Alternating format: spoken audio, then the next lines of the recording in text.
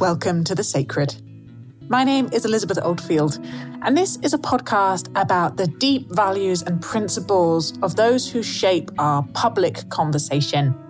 Every episode, I speak to someone who has some kind of public voice and platform, which, let's be honest, is increasing numbers of us, about what they hold sacred, by which I mean what are the driving principles they have at least tried to live their life by. I speak to people from all different tribes and perspectives, different political positions, different metaphysical beliefs.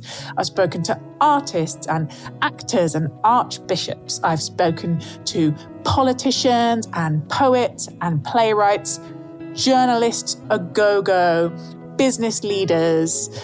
And I absolutely love trying to listen for the person behind the position, for the person behind the public persona, and adopting a posture of empathy and curiosity, no matter where they are coming from or how they may or may not look, sound, think, or believe like me. In this episode, I had a conversation with Chris Packham.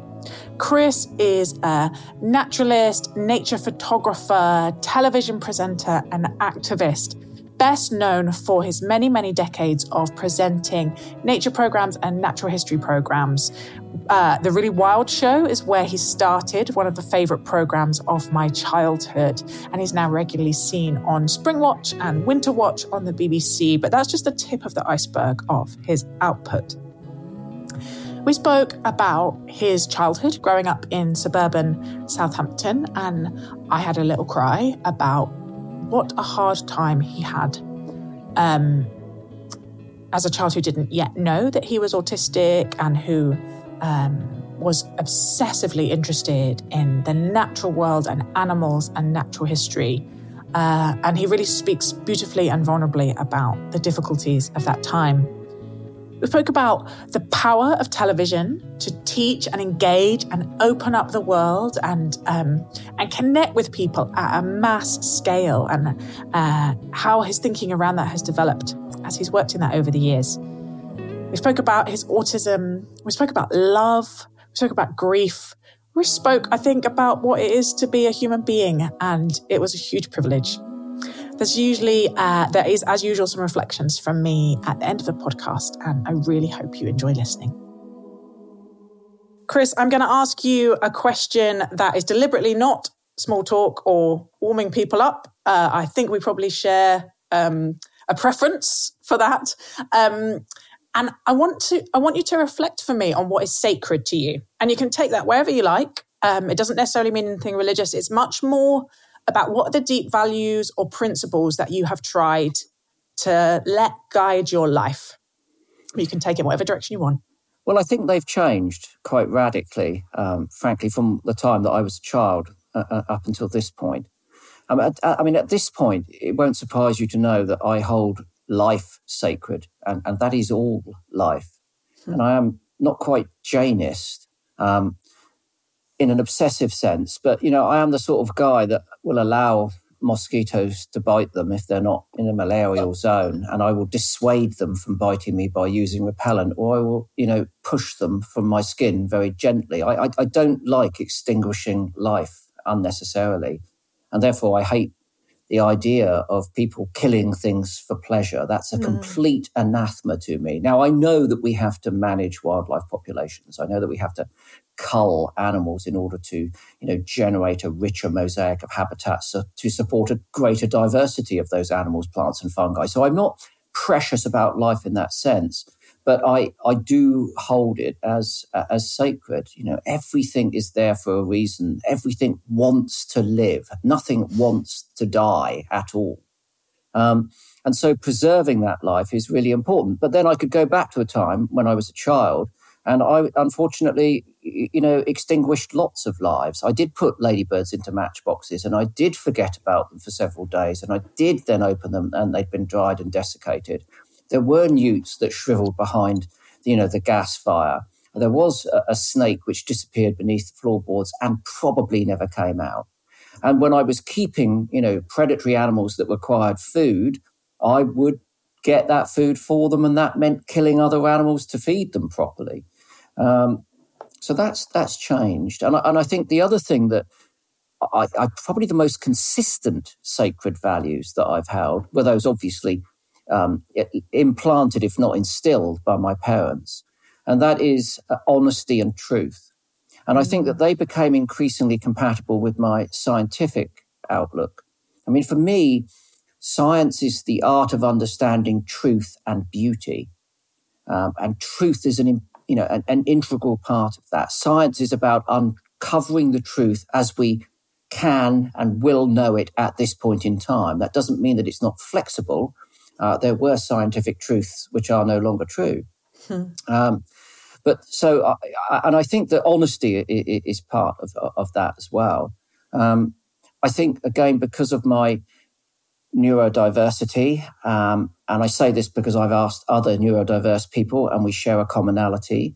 We have an aggravated sense of injustice. We don't like people getting away with things, and essentially, therefore, we don't like lies. And I struggle a lot, and I always have done, when people lie to me. I find that extremely difficult to deal with. So as a consequence of that, I'm prone to telling the truth myself, which gets me into all sorts of trouble because, people sometimes don't want to hear the frank, stark truth as I see it.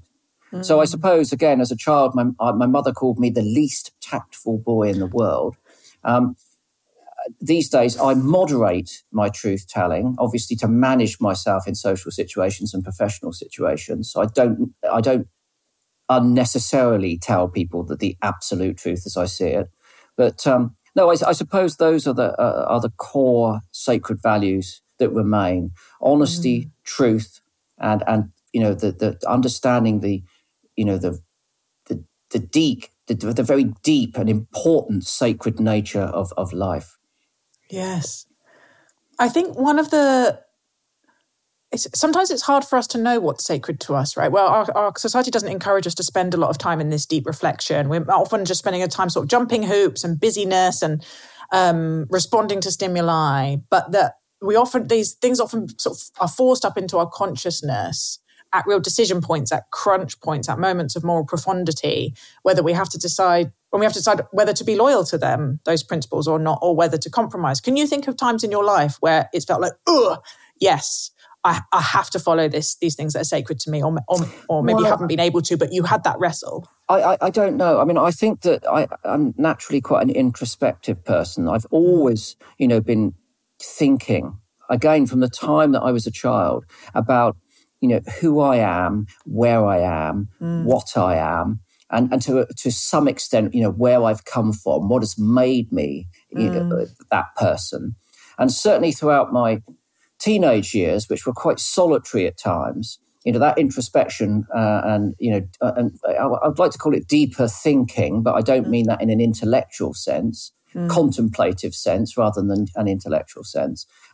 Was a significant part of it. And I remember having, by the time I was in my late teens, having quite, long conversations with my sister who shared that commonality. And we would, sit there on the edge of her bed, back at my parents', contemplating who we were and why, I was different and so on and so forth for quite a long period of time. And maybe it was struggling to understand that difference, which has always kept that at the forefront of my mind. So as a consequence, I'm probably less regularly surprised by having to deal with aspects of who I am and how I manifest myself. Because I'm kind of I've already been thinking about that. So in terms of wrestling with those things, probably not as much. Now, having said that, during my 40s, I had quite a significant mental health crisis and had 3 years of therapy. And of course, that did open some cupboards, which I'd previously chosen to keep quite tightly closed. So I can't say that I'm, squeaky clean when it comes to fully understanding myself. But in the aftermath of that therapy, I definitely, if I didn't know myself better, I knew how to look after myself better. That was for sure. I'm really glad to hear that. I want to hear a little bit more about your childhood, if that's okay. You've given us some little vignettes of the boy that you were, but I'm particularly interested in any sort of formative ideas that were in the air. They're usually not explicit, usually implicit, but religious or political or philosophical, kind of what were you receiving in your childhood from those around you? Okay, so let's deal with them in order. So religious to start with. So my father was a staunch atheist. My mother really, didn't have an interest in religion, but they were both very keen on taking us to monuments. So we would spend quite a lot of time in old churches, obviously cathedrals and so on and so forth, temples, but all of those sorts of things. So, I think they realised that religion was an integral part of culture, and in order to understand that culture, an easy route in was through those sort of portals, basically. And I continue to use that to this day. There's nothing more I love more than going somewhere new and going into an old church, reading the inscriptions, sitting down for an hour, smelling it, soaking it up, listening to the sounds. There were some very, very beautiful old churches in the area where I lived in France, and I would often drive out to them, and I'd mince around in the graveyard looking at wildlife for 5 minutes, but then I would just go and sit in there to soak up the ambience of that and try to imagine all the people that had been there, the trials and tribulations of their lives, and the things that had shaped their lives. So again, there was a bit of history involved in that. So I think, the long-standing edifice, there was a church around the corner from me that was founded in Saxon times, Norman, Edward III, and I loved being able to touch the fabric of all of that history, and the constancy of religion throughout that period of time is what has kept those buildings there and kept that running. Now, having said that about my parents and their my father's atheism, etc., we were brought up with very strict Christian values. So in terms of the fundamentals of essentially how to behave and how to be a proper person, a right person, were undoubtedly founded on Christian values. There was no doubt about that at all. And then in later life, my mother became a very religious person, and my father joined in with everything. He would go to the church, he would support her with all of the things that he did. And so I guess he kind of moderated completely there. But no, so we were constantly exposed to religion. We were taught about it. It's just that my parents were not believers, when I was a child. Politics. I'm sorry to interrupt. I want to come back, but I'm just really interested in what do you think, what happened with your mum? What made her change? So my mother had quite a catastrophic childhood. She was in an Anderson shelter in the Second World War that took a direct hit, and it took out half of her family. And I can't even imagine the horror of that. And I think that and a number of other traumas left a mark. And my mother was very afraid of death. And when she reached a point in her life that her relatives and friends gradually and sadly began to die, she needed to reach out and find some security, not necessarily security in religion and the church, but in that community that was brought together around that faith. And that community and its focused faith became a very important part of her life. And again, as I say, it was a pleasure to watch my father embracing that. And obviously we all embraced it, but my dad had such fervent views that to watch them, moderate and disseminate because of his understanding of what my mother required at that point in her life was touching and joyous in many ways. I remember going to my dad would go to enormous effort to support my mother when it came to sort of church bazaars, church fairs, any of the events, and he would get fully immersed in the whole thing. And I remember on one occasion, it was a lovely sunny afternoon, and we were at the church fete and talking to everyone. And I looked over, and my mum and dad were together running some sort of quiz thing that they were doing. And my sister and I just looked at one another and just sort of nodded and sort of thought, if only he'd, seen himself, when he was ranting, as he had been like 40 years earlier. It's incredibly romantic. It was romantic, and my parents were not romantic people. Not openly romantic. There was quite a lot of antagonism between them. They were two intelligent, working class people that had been denied the opportunity to further their education due to the Second World War and their lack of money and their class, basically. And so they were struggling with that throughout their lives. They were always trying to better themselves. My mother was a faddist. So one moment she'd be learning how to play the harp, the next minute she'd be teaching herself Russian. And my father would have to consume at least 4 books a week, most of them textbooks, most of them about military history or history. So for him, it was the acquisition of knowledge which gave him context that was very, very important. So they were desperate for me and my sister to progress with our academic education. They weren't pushy in that sense. They certainly weren't trying to live their lives through ours, but they were very keen, if they could, to get us, beyond, secondary school. And they succeeded. We both of us went on to study at university, and they were very supportive of that throughout. I mean, a key part of the relationship I had with my parents wasn't. I'm painting quite a rosy picture here. There were extreme difficulties, particularly between my mother and myself, but they were always invested in our education. That was of preeminent importance. And I'm very grateful for that. Obviously, the greatest joy of my life is learning. I continue to learn and I love it. It's the best bit. Yeah. And tell me about kind of how that started, and I guess particularly around this fascination with the natural world. What's your very first memory of turning that powerful attention and being drawn in by that fascination? Well, my parents tell me, before I can remember, my memory starts before I went to school. I started when I was 5. So probably from about 4.5 onwards, I've got scattered memories. From 5 onwards, from starting school onwards, I can remember things quite clearly.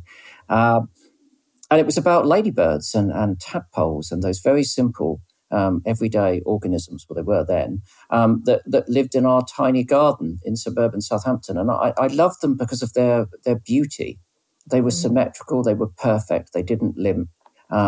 Everyone looked like it had come out of a beautiful mould. I just loved them. And I loved the diversity of their form. I loved the way that they felt, the stickiness of a slug, the dryness of a beetle, tickling your palm as you tried not to crush it in your, having caught it and trying to get it into a jam jar. I mean, it was everything. It was, I would try to exercise all of my senses to take in as much of that natural world as possible. I necessarily immersed myself in it, and I was they say focused interest now, to try and, sort of, I don't know what, sanitize it, but I was an obsessionist as a child. I'd get so into one thing, and it would only be about tadpoles. There was no point in having a conversation about, I don't know, lizards or otters or bats. If I was into tadpoles, it was just tadpoles. So that was quite challenging for my parents on that account, obviously. But, and it would ricochet from one thing to another. But, I mean, certainly, I was into the space race in the 60s, bearing in mind I was born in 61. So that was, the Apollo program was running at full tilt. And I was into all of that, but my focused interest was always natural history at that point in my life. And I gather it made things quite difficult socially at school? Well, the obsessional nature of it made things. I mean, I was only really interested in that. There were other aspects of the neurodiversity, which, with the benefit of hindsight, certainly made life tricky at school. I'm a very task-focused person. So before we started to speak, I have a task that I need to complete today, but I didn't start it because I knew that we were going to be speaking. It would have been uncomfortable for me to have started it and then stopped to come and do this. I'd have been itching at this point to go and get on with it. So when the bell went for the end of the lesson, it didn't necessarily work for me. If I hadn't finished the task I'd been set, then I couldn't really understand why I'd have to go and start another one somewhere else. So there were many things that caused sort of day-to-day difficulties in school, the regularity of the time, certain lessons which I just didn't want to engage with, I had no interest in whatsoever. So if I was interested in something, I would immerse myself completely. If I wasn't, then I wouldn't turn up. So that again presented difficulties. So yeah, it was the 1960s. No one knew what was going on. I didn't know what was going on. I have no recriminations to my parents or any of the teachers or anyone. It was an unknown phenomenon. And luckily I managed to bruise through it. Did they know that you were bullied and excluded and really struggling?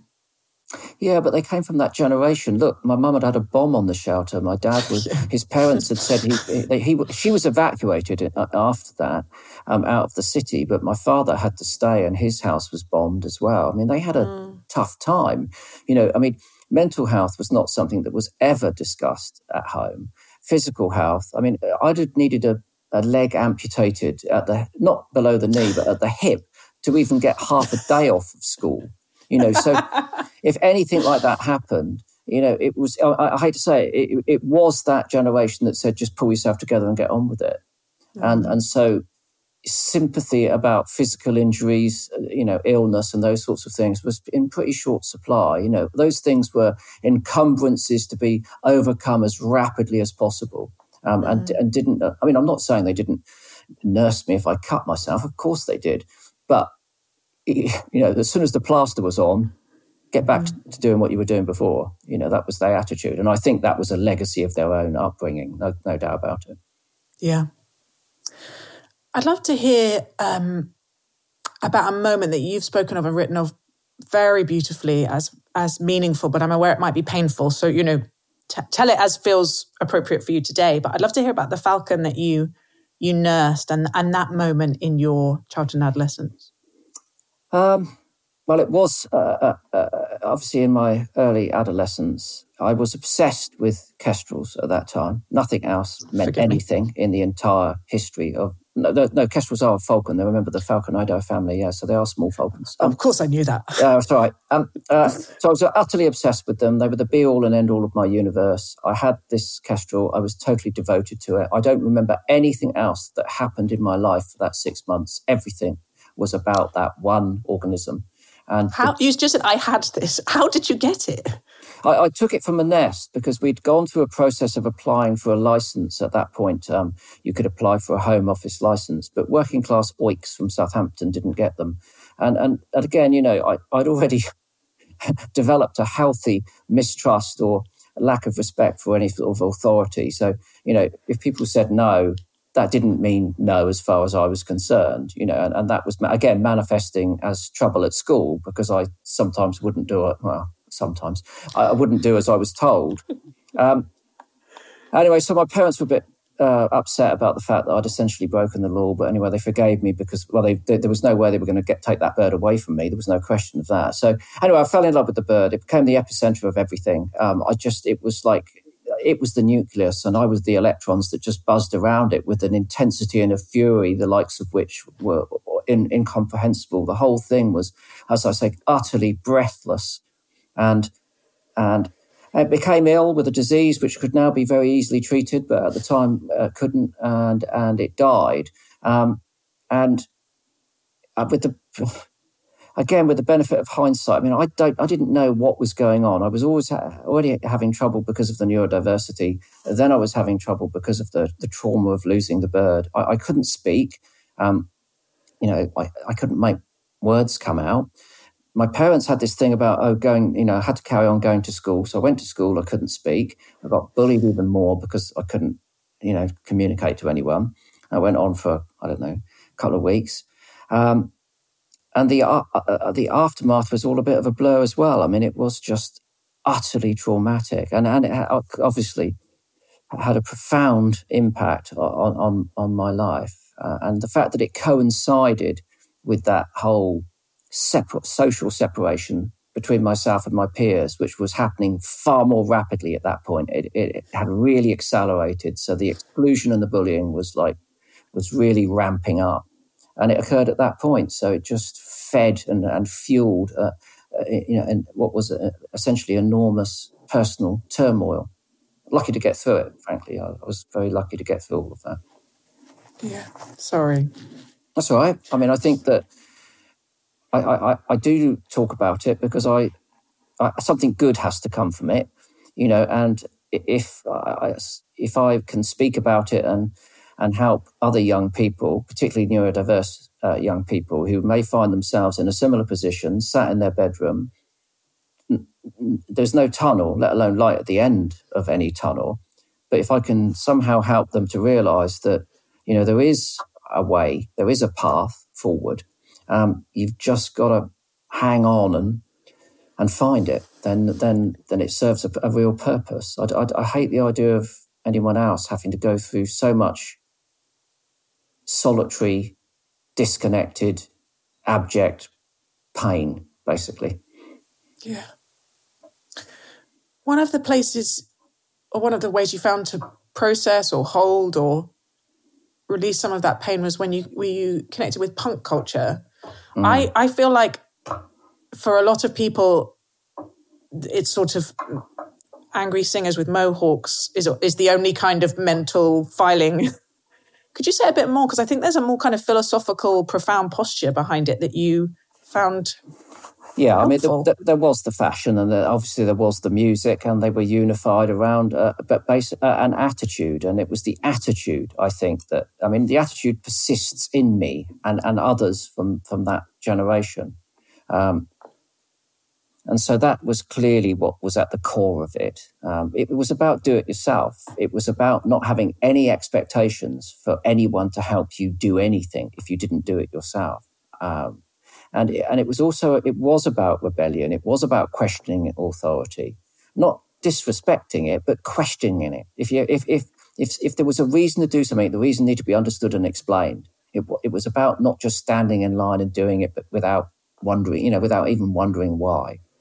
And there was an enormous determination, and it was fueled by a lot of anger. We're talking about mid-70s here, and I think there were fair contrast with some aspects of the contemporary period. There was very high unemployment. I went to a huge comprehensive. I had a 5-minute careers interview, which ended with if you don't get to to go to sixth form, you could think about joining the army, the Air Force, or the Navy. That's what it was like, So there wasn't a lot of sort of prospects in material terms on the horizon. And that generation was that part of that generation was going to go and say, no, I'm going to make my own prospects, and that's what we did. So we made our own fashion. And part of that, I think the anger, and certainly what appealed to me was, I was coming to terms with the fact that I was different. I didn't know why. I didn't understand anything about that. I found it almost impossible to articulate it because I didn't understand it and I was young. But what the punk thing allowed me to do was identify physically as being different from everyone else, because I did have the black spiky hair, the studded leather jacket, and the blue brothel creepers, and so Pardon? Yeah, the brothel creepers, the 1950s, crepe-soled shoes, and brothel creepers, right? It's a whole new world of fashion terms. That's what they called them, yeah. But anyway, look, the point is that standing on the street, all of a sudden, I looked different and I felt different. So it was a way of manifesting that. And also that worked as quite a good separating mechanism because people were intimidated by that very confrontational fashion. And so they would avoid you. They'd either avoid you or beat you up. And was getting used to getting beaten up anyway. So, so for me, it was incredibly important. And, and some of the ethos, the lyrics, the poetry, the art that came with it, were hugely instrumental in shaping, what I became and who I am. I mean, I could reach over, look, just behind me on the wall there, there's a framed lyrics page, A4, written by a lady called Pauline Murray. She was the lead singer of a band called Penetration. They wrote a song called Shout Above the Noise. And to me, that those lyrics encapsulated everything I felt at the time and what I continue to feel today. And that will be going in the box with me. I mean, that is the ultimate treasure. I mean, she wrote it out and signed it for me. I've met her a few times, and but yeah, it's still there. It's on the wall. It's part and parcel of my life and who I am, and I'm very pleased about that. It's almost making me think of, and I don't mean this in. Obviously, I mean in a sort of positive way, but these things that almost become forms of prayers or scriptures to us, songs or poems or films that we tell over and over to ourselves as part of how we make ourselves and our identity. It's my mantra. It is a mantra, and I will repeat it, and I will, I'll ingest it. I'll play it loud in the car, the song, and I'll sing along. Obviously, I know every word, and it is about overcoming difficulty at all cost, never giving up. That is the key thing. Never giving up. Never allow, anyone to be in a position where they can, make you stop. Yeah. You went to university, I studied biology, I think, at Southampton. Yeah. And it sounds like found a bit more peace there and a bit more space to get involved and love the studying. I'm really intrigued by why you didn't just pursue an academic career and instead did this move into television. Well, yes, there we are. So I had always intended to do that. From about 13 onwards, I'd imagined myself in an ivory tower studying birds for the rest of my life until I became bearded and old and writing papers. And I loved learning. I loved science. Again, my management technique at university was unusual. I didn't socialise. I went to my, obviously, hometown university. I'd say 20 pence, please, twice a day to the bus conductor, and I wouldn't speak to anyone else. I sat at the front. I missed one lecture in 3 years because I was extremely ill. I didn't tell my dad. He'd been cross about it. No, joking. So I loved all the learning. I struggled with the other aspects of being in a social space with lots of other young people going through enormous, changes in their lives due to that time of life. And I got to the point where I wrote a PhD proposal, had it accepted, and I was going to stay on at Southampton and do that. And then a few things happened that I felt were wrong, and I couldn't control them. And again, not being able to control things is one of the life's problems. So I dropped out, and I just sort of thought I can't do this. The playing field wasn't equal, and I didn't want to be batting on a losing wicket from day one.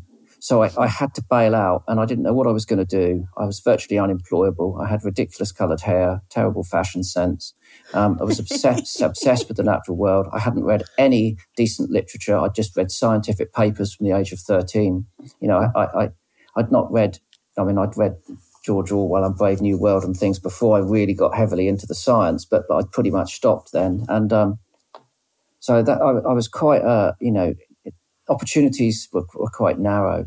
And simply by accident, I literally met a guy at a bus stop and got talking. In fact, we had an argument. And then I ended up working for him, and that's how I drifted into television. It wasn't a plan in any way, shape or form. I didn't watch much TV as a kid. I liked Thunderbirds and Captain Scarlet. I loved documentaries, Horizon, Chronicle, Ascent of Man, Vanosky. I loved all those sorts of things, but I wasn't really massively into TV as a form of education or entertainment. I love that guy that first encounter with you was an argument. He thought, I want to hire this guy. I like his spirit. Yeah, I met him for a second time. So we had an argument on one occasion, and then I met him again in virtually the same place. He lived near there, and so did I. And we were crossing a bridge, and he was coming towards me. I thought, oh no, it's that guy I had a row with. And he was thinking the same. We had another row on the bridge. And in the aftermath of that, he offered me a job. So there you go. He was like me. He was quite a confrontational person, but in a creative way. And I am the sort of person that can argue with people, and I never bear a grudge. I just think you share a difference of opinion and you move on. And there were people in my life who I disagree with, enormously over some topics, but that doesn't mean I need to separate them or hold it against them. As long as we understand where we come from, we can accept it, and that's part of the way it is. Amen.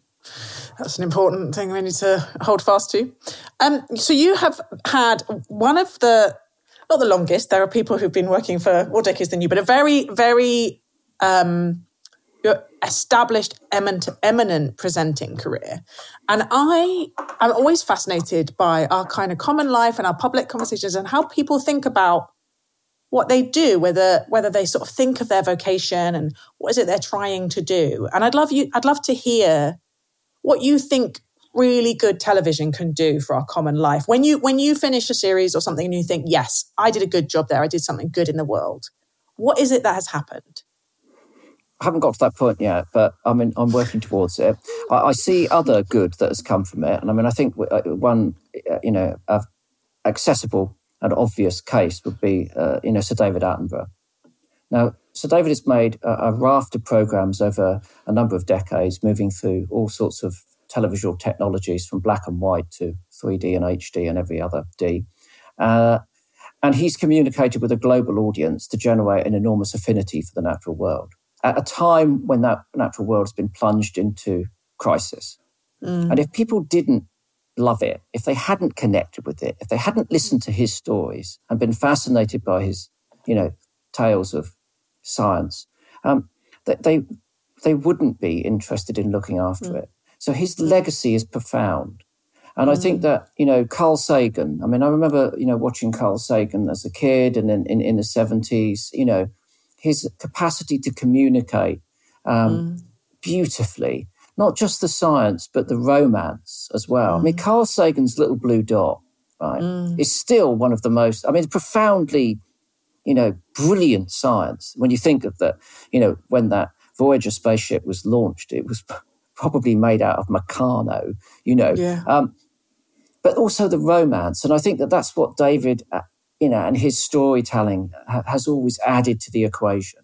It's not cold, hard facts. It's it's the stories, and we relate to those stories, and he's integrated them into our lives, and his legacy is extremely significant.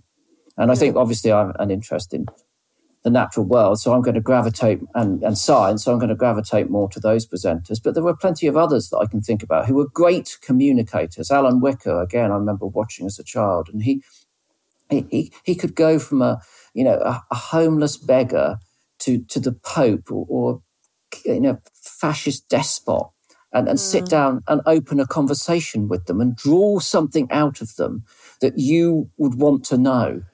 And again, his skill as an interviewer was remarkable. So I think, though, television does have that capacity.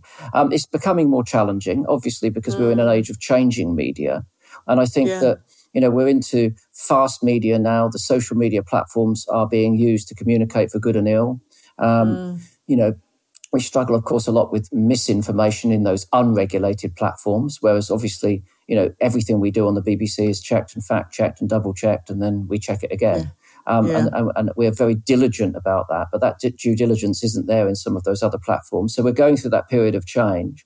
But I still think that it's you can have a long-form narrative. You can tell, stories through a shot, a sequence, a program or a series.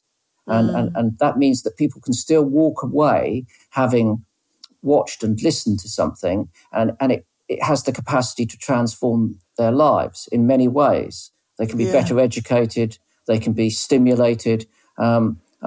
Like every now and again you see something that makes you want to shout. It can be quite a euphoric reaction to things that you see. So it's still there. From a personal point of view, I'm not a directly ambitious person. If you said to me, what would I want to be doing in, I was going to say 5 years, but that would be laughably too long. Even a year's time, I wouldn't have an answer for you. There were a couple of programs that we're interested in making now, but, I'm downstairs converting my garage into a studio so I can make more sculpture. I only started doing that this time last year, exactly a year ago. So things come and go. I just need to be productive. I need to be, making sure that I can exercise my small voice for good when it comes to environmental and wildlife, animal welfare concerns. I've got to use that. It's my duty. And I'll continue to do so for as long as I can. And that's it. But I don't like generating expectations. And again, I think that's a legacy of childhood and the teenage time, when I would generate expectations and they would fail and it hurt too much. So I don't do that any longer. I don't generate expectations of people or particularly myself. I know I'll fail myself and I don't want to have to live with the failure. Forgive me if this is too prying. I am very comfortable with people just having a firm boundary, but I can't help but ask how... So my language for it would be spiritual language, but how do you tend to those? Well, forgive me, this isn't very coherent, but what you're saying is making me think about a lot of practices in different traditions around how you hold that, how you hold our own fragility and our fallibility without just shutting down and hardening, how you surrender, how you find a place of acceptance. You know, these kind of, my friend Casper calls them spiritual technologies, but you know, they show up in the recovery movement, they show up in therapy. My shorthand would be, what have you found that helps you tend to your soul as you learn about yourself and you learn about the world, and what helps you live well? But you can completely reject the spiritual language if that feels like an imposition. No, I like the spiritual language. I think, firstly, I don't need a solution. I don't expect not to have a troubled soul. You know, I don't need to be working to a point where I'm comfortable or content. I think that I if anything, I fear comfort and contentment. I think I fear them because they might introduce complacency and laziness. So I like struggling, you know, and I like struggling. You know, I make trouble, and I know that trouble is going to be a struggle. I took on another court case yesterday against a significant body who were going to really push back and make my life difficult and generate an enormous amount of animosity, an enormous amount of work. But it's the right thing to do. So I know at this point that is going to make life more difficult, but I don't fear that. I suppose I'm not looking for a conclusion, and I'm certainly not looking for. I mean, I need some respite and solace, and I get that on a superficial day-to-day way with, you know, walking my dogs in the woods. You know, it's good for my mental health. I've been there this morning. I've been out. I've had a sniff about. So have they. We enjoy each other's company. We're on our own. I always like to walk on my own. So I've been out for an hour and a half on my own in the woods. Can't think of anything finer, to be honest with you. That's great. But when I get back, I'm quite happy to jump straight back into the frying pan or the cauldron. So I don't know. I think that I'm not on that sort of journey where I see an end point, and also I don't expect to be able to reach that point of, like, as you say, soulful rest. Yeah, and it makes a lot of sense of your. And I'm really mean this as a compliment, like scrappy-do energy, that you've had this kind of like, from the punk, from the campaigning, from the conversations about climate, from arguing with a guy at a bus stop and on a bridge, you know, that feels normal and livable to you in a way that it might not for people who have lower tolerance for conflict or are trying to find a sort of inner tranquility. You've sometimes talked about and you've used this phrase, forgive me if it's the wrong language, but your form of autism being maybe related to this and seeing that and you've talked about Greta Thunberg and other. When did you come to sort of be able to connect the dots with those things, this kind of justice-seeking activist energy in you and the fact that you're autistic? So I think I became aware of the existence of autism at some point in the early 90s or mid-90s, early to mid-90s. I had partners who were nurses or in the medical profession, and one of them was on part of a course, and she was learning about autism, and she came home and she said, well, this is a bit like you, isn't it? And you do this and you say that and you've done that. And then I found a letter years ago that I'd written to her but not posted. And it was a list of traits which matched the criteria which she was studying. And so I didn't really do much with it. I'd already come up with a sort of a crude management plan that allowed me to blunder through life and, I blundered through those relationships and destroyed most of them. But I was still, it was a roller coaster, but it was generally moving in a direction. Not necessarily the right direction, but it was moving. It hadn't ground to a standstill in a siding somewhere. And so I suppose the energy just kept me going, and I'd learned, a few things that I should and shouldn't do to get me through my professional life and to some extent my sort of personal social life. But then I didn't get the diagnosis until after that period of therapy, and that was part of the conclusion, really. And at the time, I didn't think it was very valuable because I'd kind of already figured it out and I was 40-something, But with the benefit of hindsight, which is a phrase I've used 3 times, it was useful, and I think it's given me more confidence to actually outwardly acknowledge who I am. People that I only know a couple of people that I've known since I've had the diagnosis, in the sense that I still speak to them and see them.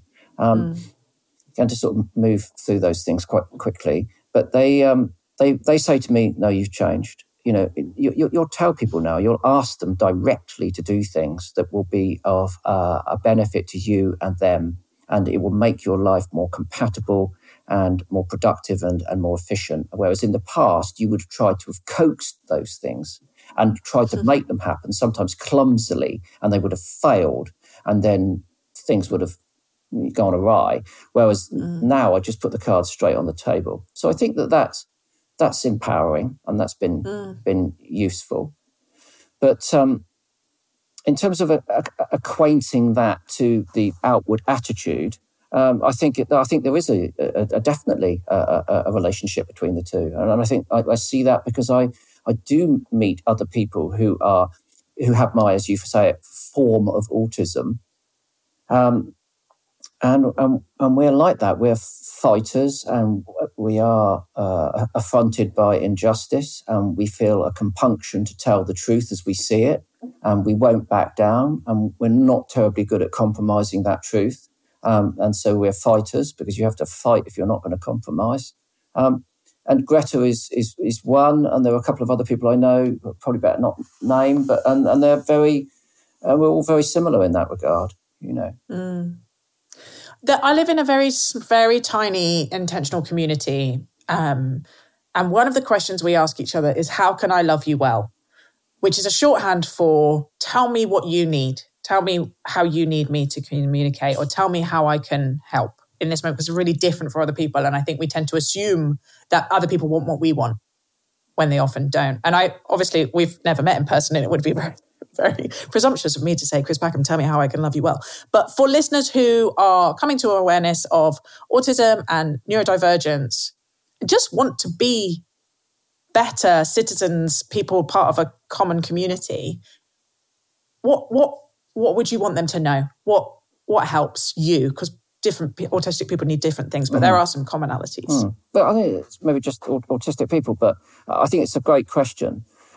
Because I think the way that we understand, manifest, and manage love is pretty fundamental to who we are, really. Because surely love has to be centered around the really core values in our life. And I think that the critical thing, and this is perhaps a neurodiverse thing, is that there's not a lot of grey in life. I don't think there's any grey at all. It's black or white. I mean, I either love you or, no, I don't say hate any longer, because I think hate's a really unpleasant emotion. It takes enormous amounts of energy. It's enormously destructive. I don't hate people anymore, but I will dislike things. I don't very often dislike individual people, but I might dislike things that they do. I said hate again at the beginning of this when we first started speaking, and I'm very conscious of that, and I wish I hadn't, because it's not an emotion that I manifest. But love is, and I think therefore, for me, unfortunately, there's no 99.999. There is only 100%. So if I love something or someone, I give them everything, absolutely everything, total commitment. And I try to obviously, I'm task-centric. So I will break down and analyse what I think their requirements are, and I would try to satisfy them 100%, not 99.9. I can't have a lazy day. So that can be when I was younger, and that was a clumsy process. That would be oppressive. That could be stifling for people, because it may not manufacture itself in an obsessive sense. It wasn't swamping, it wasn't all over people or anything like that, But that sort of, I don't know, precision dedication, it was probably quite intimidating to some people. And I think that what you get is a total commitment. And now this goes back to the kestrel. I gave all of that to that bird, and the relationship failed. It died. I've given all of that to my dogs. They've died. One catastrophically, the others of old age. I've given it to other relationships with people, and those relationships have failed. So that's always come at a terrible cost, because it's not 99.9. There's nothing left. When it goes, everything is gone. There's nothing been retained. There's nothing left there to hang on to. There's not a little bit to give something or someone else. It's all just gone. And that's why I think, again, and that probably is closely related to the neurodiversity. But in terms of mental health, life management, that's why catastrophic roller coaster is pretty much defined by those sorts of events. And again, if I look at the map of my life on a chart, most of the catastrophes are centered around the loss of my companion animals. No, firstly the poodle, and then the kestrel, and then my dogs, poodles. Because I've been ill-equipped to be able to deal with that immediate, total loss of love, and with nowhere for it to go. The vehicle, the vessel that I was constantly filling has suddenly gone. What do I do with it? There's nowhere for it to go, and it's not generic love. It's not. I can't just throw it over the fence and it will love something else. It was very focused on those individuals. So, that can be a problem. And in terms of, like you were saying, okay, your question is how do you love someone like me? Well, then I'd have to go to my partner Charlotte, and her approach is very considered.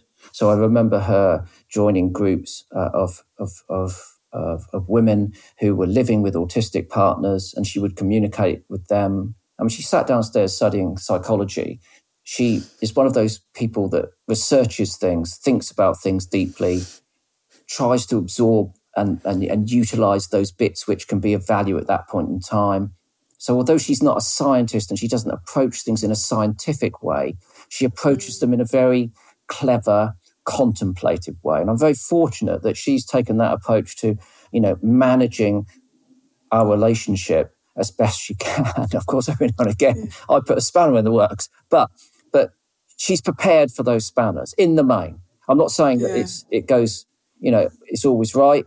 And most of the problems I think are generated by my slips, where I get lazy and I forget and I do something wrong. And again, I'm quite harsh in that regard. I've got to be harsh because it's just black or white, So sometimes if you're looking for the other tone, either the black or the white, and it's not there, that can seem quite harsh to people. Yeah. It's such a privilege to talk to you, Chris. I feel like I did not expect to come into this interview and have love be such a big theme. The love of your dad for your mum, Charlotte's love, your love for your bird and your dogs. And it's really interesting to me because in lots of ways we're extremely different. I have too much grey. I can always see all the points of view. I lean humanities. I am not detail oriented. I am people focused, not task focused. Like if you mapped our personality types, we probably would be opposites. But because we've been able to encounter each other at vulnerable human, curious, open, not in threat, not in the differences are a problem, that they mean that one of us is right and one of us is wrong, that we have to defend ourselves or we have to argue for ourselves. We've been able, on a Zoom podcast conversation, we're not soulmates, but, it has felt human and natural. What I'm building up to is I feel like we're losing that skill. It's easy to see difference as threat, divergence as, we talk about neurodivergence as like difference as deficit or difference as a problem. And hardening into our tribes, hardening into our perspectives, political or religious or whatever it is. What have you learned as you've communicated about neurodivergence? You've communicated about climate, one of those most triggering and difficult and, wicked problems to talk about without everyone getting very tense very quickly. What helps us keep seeing each other as fully human? Kindness, I think. I think that I always say to people, look, in order to solve our problems, environmental, we've got to transition. We can't just switch off. We're going to need to move in as rapidly as possible, a rapid transition, one hopes. But, and not everyone is going to jump at the same time, and not everyone is going to run at the same pace. So in order for that transition to work, we need to be tolerant of one another. And in order to be tolerant, you've got to be patient. And in order to be patient, you've got to be kind. So the division that you've spoken of, the polarization which blights our life now, is so destructive. Like I said, I don't hate Donald Trump. I don't hate the chief execs of BP and Shell. I could sit down and I could talk to them, but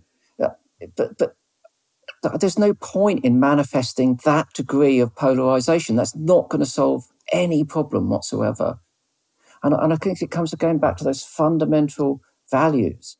I am and we should all be, I think, far more tolerant than we are. And I do remember, I vaguely remember, more tolerance in the world. I mean, we've always been fighting one another over ideologies, material things and sometimes utter nonsense. And that worries me. But, tolerance is really important. That's why I'm not an atheist like my dad was. I don't believe in a God, but that doesn't make me, I don't think, an atheist. I don't need to bring people, I don't need to challenge other people's beliefs. I like the fact that they've got those beliefs. I like most of the beliefs that they have. I mean, I'm the guy that always listens to Thought for Today on Radio 4, because I love the breadth of all of those ideas that come from different beliefs, faiths and religions. But do you know what? There's an enormous commonality between them all. And for me, what I like listening to it is because it's about humanity, actually. And you can break it into faiths if you like. You can subdivide it. You can draw lines in the sand. You can give everyone flags and brand them and tattoo them. But basically, when those people are delivering their messages, they're talking about humanity. And humanity is broad and diverse. And therefore, in order to basically love people, love humanity, you've got to be tolerant. And that's fundamental. We've got to be able to fight for that right to be tolerant, which is, again, we're compromising the right to protest in the UK now. We're tightening the laws on protesting. What is that? That's a lack of tolerance. That's a lack of saying you're not entitled to publicly voice your point of view. Well, I mean, that's not going to work. We've seen this historically go in completely the wrong direction before, and it will go in the wrong direction again. So I think that one of the core strengths of religions, as I understand them, is that they're centered around humanity and us as a conscious organism, and the way that we manufacture that conscience and have to exercise it and satisfy it and interact with others' consciousness. And that's quite a complex thing, and people have gone in different directions in order to, come to their, their belief structure. But ultimately, I just see, I don't see much difference in the messaging when you really distill it. And I love all that messaging. It's not going to make me a religious person, but I have enormous respect for those people, again, who've got the courage. They've got the courage to put that whole, everything that means everything, their life thoughts, their work, the processes that they've come up with, they're prepared to lay them out in front of you for you to judge, take, reject. Yeah. You've got to admire that, whatever view you might have of it. Yeah. Chris Packham, I cannot express what a privilege it has been to speak to you for The Sacred. Thank you. Well, what a lovely and thoughtful man. I was expecting someone scrappier. I, have read a lot and watched a lot of his output, and I knew he'd never been, nasty or anything other than decent. But that punk persona and that campaigning persona, and as he said, someone who is quite black and white and truth-telling, didn't expect him to be so gentle. I didn't expect just that level of raw vulnerability, which I think can't help but make you feel hugely tender towards someone. And I asked him about, moments when his sacred values became obvious on the surface. But even as I was asking, I thought, I don't think this is right for you. I think you're one of the most kind of morally thought out, morally rigorous people that I've met. That this is not, what are the deep principles you're trying to live by? What is the kind of life that you're trying to live in? It's not a question like it is for many of us that only surfaces, when we have the mental space, or when we go away from things, or when we retreat, or at moments of kind of crisis and reflection, big birthdays or bereavements. I think for Chris, it's been front and center from very early days, I guess, partly because he had to define himself in opposition to a world that wasn't hugely welcoming to him. I have really loved learning about punk. It makes just a lot more sense to me as a kind of, yes, rebellion, and yes, questioning authority, but also the sort of homemadeness of it is really connecting up now with zine culture. We've also had Clementine Morrigan on this series, and one of the things she talks about is being a punk. And I think there is a kind of resurgence of interest in that culture of making your own things, pursuing your creativity, building your own communities. That can-do attitude and learning to be comfortable with people not really understanding you, or maybe even being a bit scared of you or hostile towards you. It's making me think that when I see someone who is expressing in their body that kind of those alternative choices around hair and clothes and whatever, what's going on? What's going on with them? What led them to want to be walking in the world as that kind of statement? What is it that style choice is helping them with? It's a lovely story about his mum and dad. The way he just speaks about them with such respect. I do think, the romance of getting involved in the church of your partner, even if it's not for you and you've been a staunch and lifelong atheist, and Chris, and it sounds like his sisters just respect for their mum, and that was a big change for her, but they could see that the community was really life-giving for her. Again, much less hostile and spiky about religion than I was expecting. I know he's been sort of interested, but various people sent me the thing about at the end of Desert Island Disc, he said he would use the Bible as firewood. So I sort of had that as like a thing in my mind that he might be less warm than I encountered. It's very interesting. The thing that he said about, when I said, did your parents know that you were, and he sort of skated over it, but he was brutally bullied. Did your parents know how hard it was for you? And he said, my mum's family were bombed to death with her there. That, how deep these generational divides can go. I think that may be our deepest divide. I worry about where we are with it. How hard it is for us to understand people formed by a completely different context, and how our language sounds to them, the set of reference, the set of associations they have with some concepts, and how important is the work of listening across those divides, of listening to those older than us and those younger than us, and asking, how does the world look like from where you are? What are you afraid of, or what do you see the good in and you want to affirm, and not assuming that we know. I think the gulf is just bigger than we know, and you could really see it in Chris's both respect and understanding of why his parents couldn't engage with his pain. But I also really wish they had. Yeah. Interestingly, we didn't spend loads and loads of time talking about wildlife, partly because that's what Chris is known for, and there's a lot out there. If you want to hear him talk about the beauty of the natural world and birds and pumas and bugs and all the least loved, least pretty creatures of our earth, there's many places you can go for that, and I would encourage you. It's a very delightful thing to go and listen to him enthuse. But I wanted to do something slightly different. So I think what stood out for me most is just, he said he didn't expect to be content or peaceful. And that is a thing that comes up again as you get to know him a little bit, that life has been a struggle. There has been quite a lot of darkness and a lot of loneliness and a lot of trying to channel that into doing good in the world and fighting injustice where he sees it and standing up for the planet and for autistic people, various other things.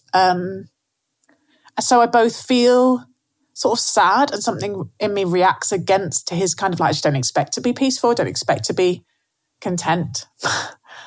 But also there's a real dignity in it and a real sort of self-understanding. It seems like it's sort of a functional position to get to. And at the end, toleration, which is a word that I just struggle with as a word because it sounds quite thin to me, but I'm very on board about the meaning. How do we notice in ourselves when we are reacting tribally, when we are feeling defensive, when we're feeling attacky, not because something's actually unjust or untrue, but just because someone's different from us or has come to a different conclusion on something to us. How do we steady ourselves in that moment and just go, maybe that's just okay. Maybe I'm not under threat because you're different from me or dress differently from me or express yourself differently from me or don't understand me or don't agree with me. And finally, I'm thinking about how do we welcome the challenges? Like, I imagine that for a long time, Chris was really difficult to work with. Like someone who has extremely high standards, extremely strong work ethic, massively hard on himself. And as his mother said, the world's least tactful child. That, Catherine May said, all autistic people have a history of social rejection.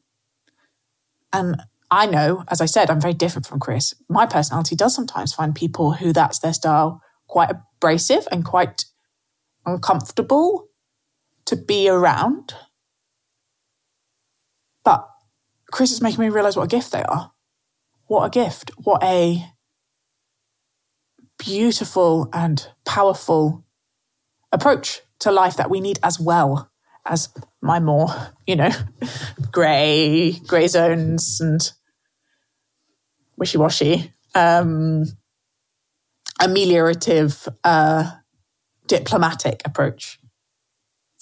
Yeah. What privilege. I love that.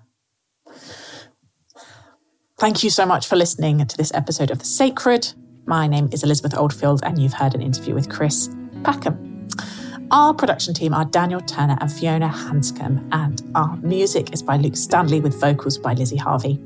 The Sacred is a project of the think tank Theos. Please come and check out all the rest of Theos's work. And I love being in conversation with you. You can find me on social media. I have a website. I have a Substack. Myself and the team value so much how many different perspectives you come from. And some of you absolutely love one guest. Some of you find another guest really difficult. And that just pleases my heart. So be in touch, express your opinions, connect with us. And as always, it massively, massively helps other people find the podcast if you review it, tweet it, share it on Instagram, send it to your friends. Basically, just give a little bit of a blow it out into the world. We would be so grateful. Until next time, this has been The Sacred Podcast.